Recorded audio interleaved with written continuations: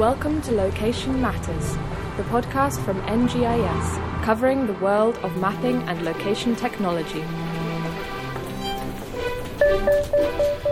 Startups and spatial technology.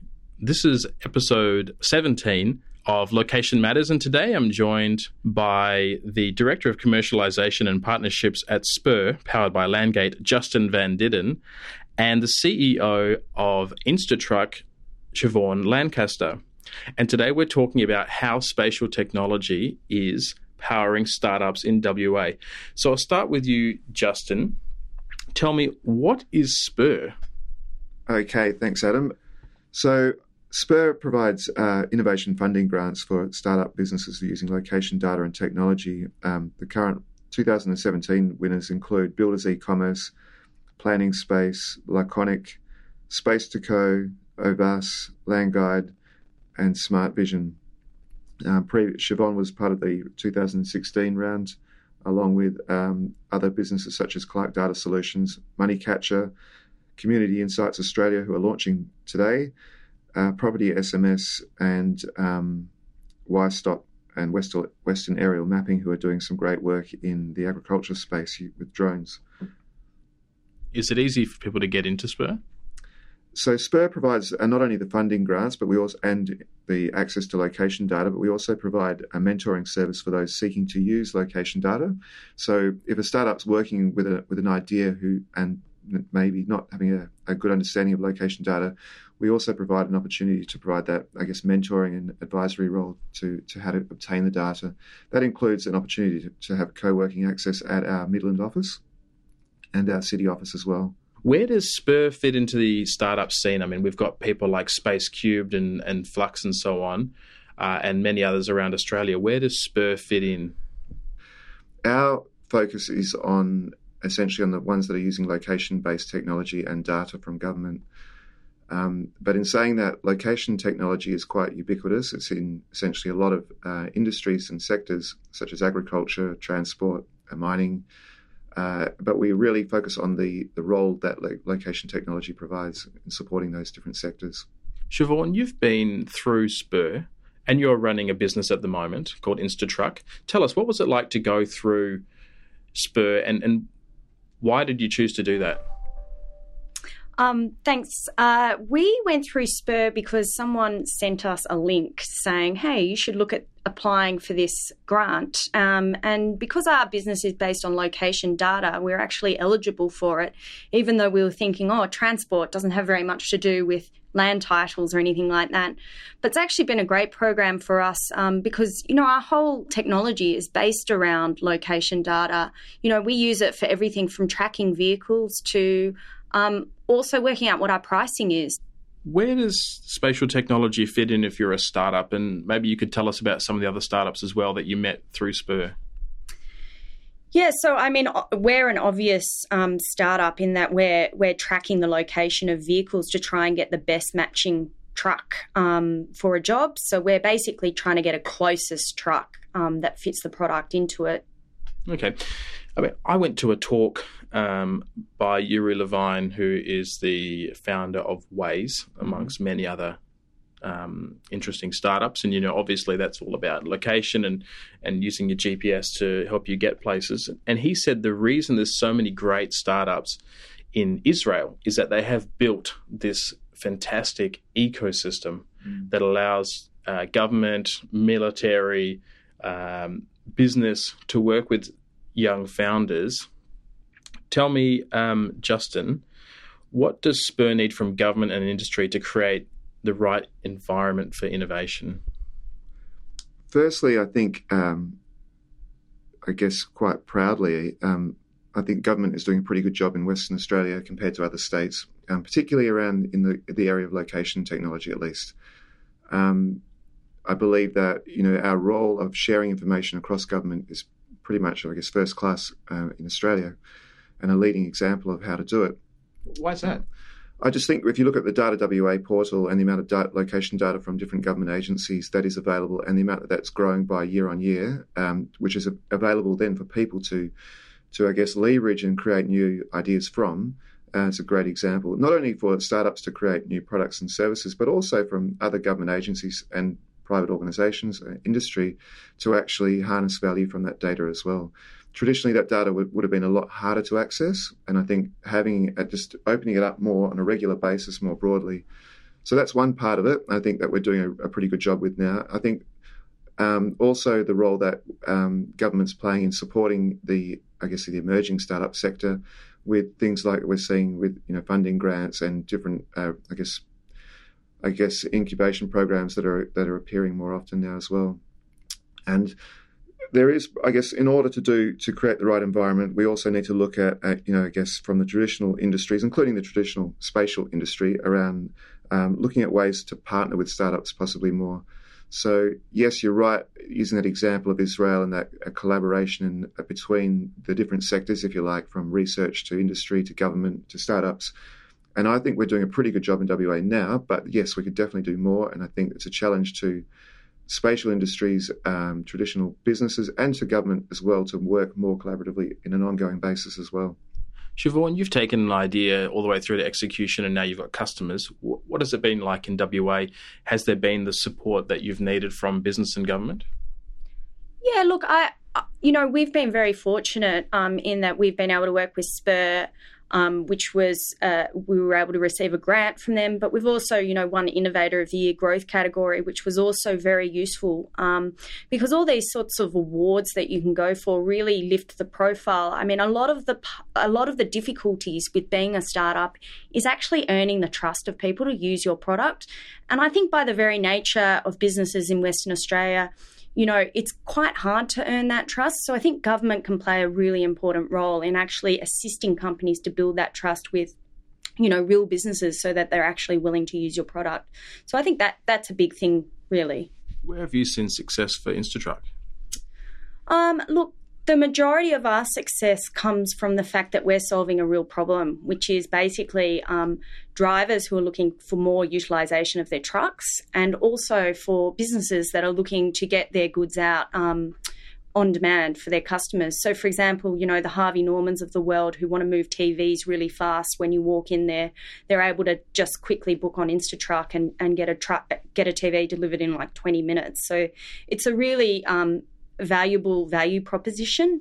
But there's many other efficiencies that we create as well in terms of optimizing routes and doing things like that for companies. So really what we do is we bring together that whole transport and logistics problem and make it a lot easier for companies to manage their dispatch and transport. Other than the grant, do you think that as a startup you had the ecosystem around you to help you bloom? And what's missing if it wasn't there? Look, I think the big thing in WA is funding. It's just recently come out in Tech Board's report that I think 8% of funding has come to WA companies in Australia, which is a really low amount given the number of startups in WA. And I think part of that is that WA is so based around, exploration and mining.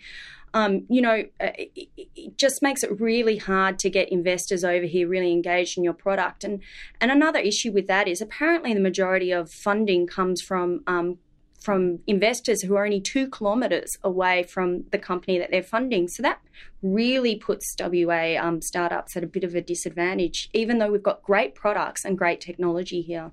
I wonder if we can do some sort of spatial analysis and work out where all those investors live and perhaps get within that 2 kilometre radius, go hang out at their cafes. Bill Tye, who's a multimillionaire who's been involved in lots of startups, he's said recently that the combination of lots of smart people, nice weather and kite surfing, which is one of his favourite things to do, could make Perth a new Silicon Valley. What do you think about that, Justin? I agree, and I'm probably just echoing, I guess, Siobhan's comments there around funding being a prerequisite for that, and a challenge to, I guess, those that are providing that funding from their current paradigm of funding to look at startups, I guess, in a more diversified portfolio approach. I also think the opportunity of geographically where we sit, which has been stated before, around the Southeast Asian precinct and the populations in developing areas ahead of us. Above us, I guess, geographically, and the opportunities that are there. I think we're well positioned. I would just sort of add to that. I think a big part of getting a Silicon Valley-like ecosystem going here is to do with education and the number of programmers that are coming out of universities. And that's probably a little bit capped here compared to Silicon Valley, who has a massive feed of universities around it. In saying that, if you were to get the amount of talent here as well as the funding here, then yes, definitely we've got the ability and the right set of conditions to have a great startup sort of Silicon Valley environment. One thing that Bill Tice said in the article where he was talking about that Perth could be the next Silicon Valley is that you don't have to be in the same location as it used to be. You don't have to be in the same room or the same building as it was in the 80s and the 90s and the 2000s. I spoke to someone in the marketing industry who'd done really well. He was from Perth and he had built a business, grown it, and then sold it. And he said that the problem with Perth at the moment is that you have this hugely amount of talented people who are there for the lifestyle, but no head office thinking. Do you think, Justin, that potentially with the video conferencing and the ability to work, using Slack and drive, online drives, could Perth really take advantage of this? How do we take advantage? Yeah, I think you're right with the use of technology to collaborate. I guess more broadly, without needing to be physically co-located, is definitely possible. And I guess to your point around the leadership, if you like, and that's probably a role that both government and in particular, aspiring, ecosystem, I guess, programs, startup programs, for example, can work together to help sort of incubate that sort of thinking. Okay, so it's well known that large companies and governments struggle to innovate.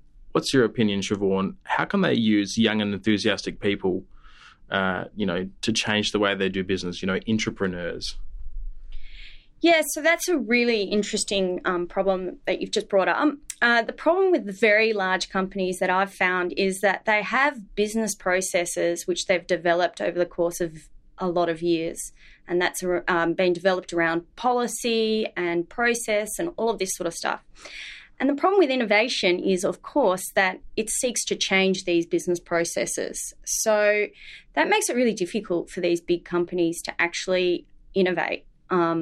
Because there's very much a sort of certain way of thinking about things. So yes, I think entrepreneurs are definitely the way to go. But I think they need to engage as well with, startups who really specialize in a certain area, because there's a lot of sort of companies saying, oh, well, we can go and we can innovate and we can develop this product. But, the best product comes from someone who's really thinking full-time about a problem and trying to solve it, rather than, a little team that's placed on the side of a company and thinking, okay, we can solve these big problems, but we've got a million other things to do at the same time. I just actually read a book, I think The Second Machine Age, and in that book they talk about, one of the challenges for innovation is not the amount of innovation building blocks, if you like, it's because the building blocks of innovation are growing exponentially. What we've got a challenge is with the amount of people to look at harnessing these ideas and to recombining them into innovative, I guess, new, pulling them together, a bit like Waze, for example. So just to talk about Waze again, Waze is actually a recombination of different innovative products that weren't in itself created as an innovative solution, but it was bringing together the role of GPS, a location device in your phone, social networks, and along with the traditional internet now, combining them together to create what is now a great platform for transport planning. And that's just an example of showing you all these different individual building blocks. And now the challenge, though, for big business is just that willingness to put the eyes and effort into looking at opportunities that might exist around that. Definitely. And one thing that's interesting about Waze as well is that using their data, they're helping local councils and cities around the world actually get better at planning their roads and dealing with congestion and incidents and so on. And there's some really great examples of that, which I can put in the show notes. One thing I wanted to ask both of you, are there any tools or services that you could recommend that people who are looking to innovate with spatial technology could look up? Firstly, I would encourage people to look at, from a data perspective, data.wa.gov.au and the data.gov.au, the federal data portal, if you like. There's a lot of data available there that can be, I guess, leveraged for different applications. And obviously our tech is based on Google Maps, which is a fantastic product. It does so many different things. So, I recommend people who are looking at tracking assets and things like that to have a look at that, as well as any other sort of mapping out there. No worries. All right. Well, thank you very much both for joining us today on Location Matters.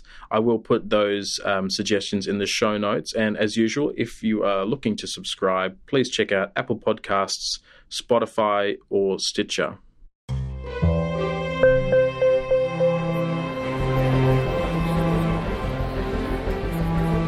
You've been listening to Location Matters, the podcast from NGIS, covering the world of mapping and location technology.